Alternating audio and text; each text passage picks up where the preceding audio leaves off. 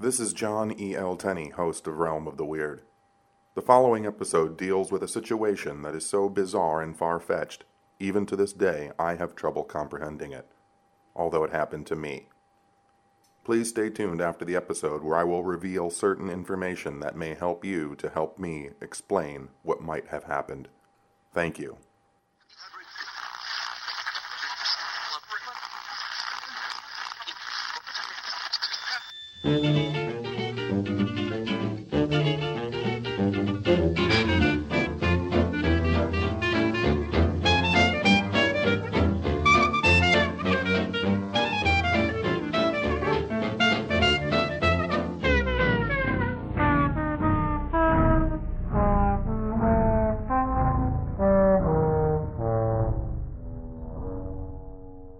The story you are about to hear is based on eyewitness testimony and evidence collected before, during, and after an actual paranormal investigation.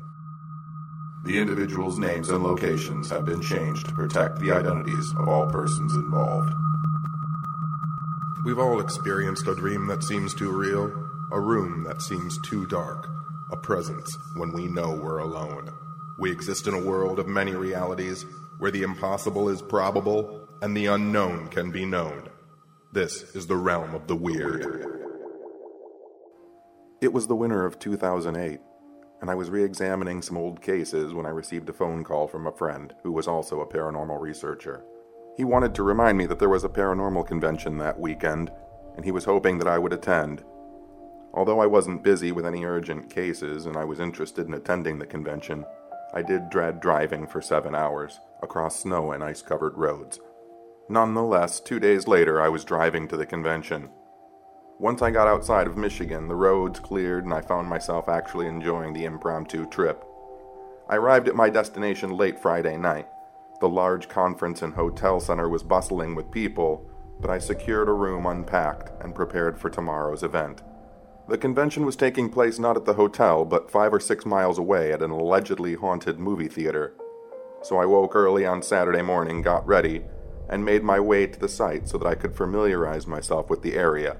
I met up with a few people who I'd quickly met in the hotel the night before, and after some small talk I realized that the original friend who had invited me was not going to be in attendance. The convention began around 10 a.m. and soon everyone was swapping stories and carrying on like old friends.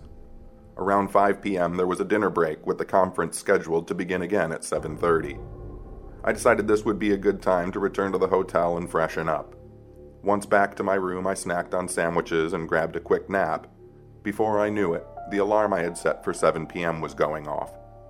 I had just pulled off the main road and was headed back to the conference, when before I had any chance to know what was happening, there was a tremendous crash, and my truck was spinning wildly across the road. An SUV in the left lane had veered into mine. Through the snow, I saw the vehicle accelerate and disappear into the distance. I got my truck into a parking lot, and after making sure I wasn't hurt, I got out to survey the damage. It was bad. The entire front quarter panel of my truck was demolished.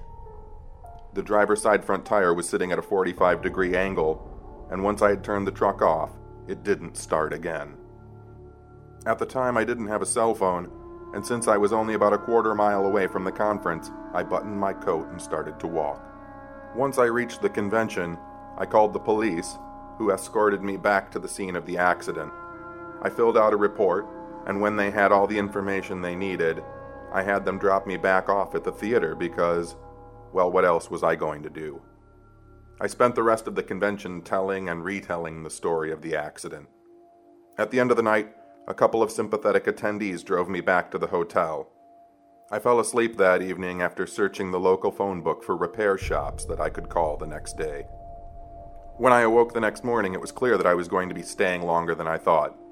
It was Sunday, and every repair shop that I had called was closed. I went to the front desk, and as I was extending my stay, I noticed that all the other convention goers were checking out. By 2 p.m. that afternoon, I was one of 6 guests in a hotel with over 150 rooms. The hotel was eerie and silent. By 7 p.m., I had decided that I was going to find somewhere to eat. I asked the front desk clerk if there was any diner open late within walking distance. Even though it had just started to snow, I needed to get out of the giant empty hotel. The clerk told me that there were a couple of places that would be open, and the easiest way would be for me to walk through the field behind the hotel. He said some other directions. I remember he said something about a golf course and staying to the left, but by the time that he was done speaking, I was already out the door. It was getting dark and snowing harder than I had thought.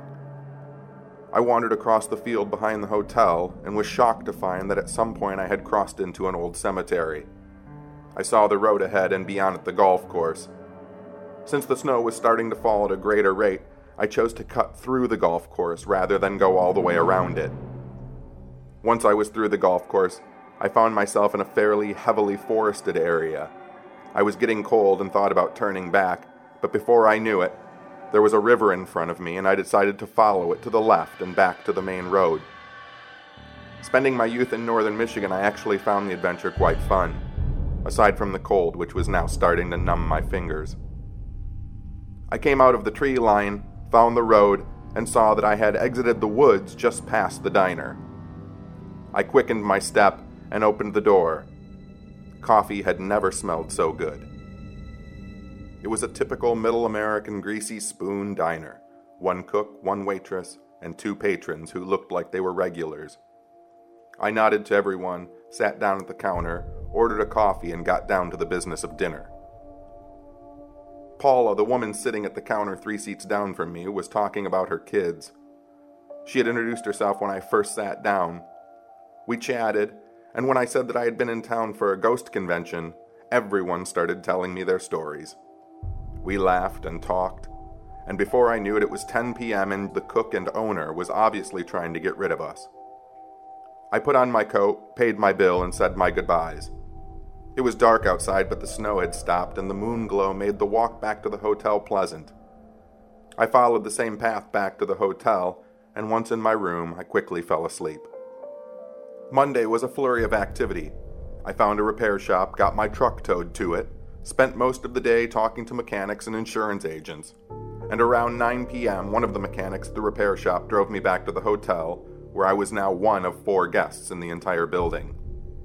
Exhausted from paperwork, I collapsed for the night. Tuesday was more of the same. Paperwork, telephone calls, and more paperwork, plus it had started snowing again. Back at the hotel, I received a phone call from the repair shop who assured me that my truck would be ready by Wednesday the next day in the afternoon. I started packing. I think it was around 6 p.m. that I made the decision to go back to the diner. Now that I knew the way, I figured I could cut my time in half.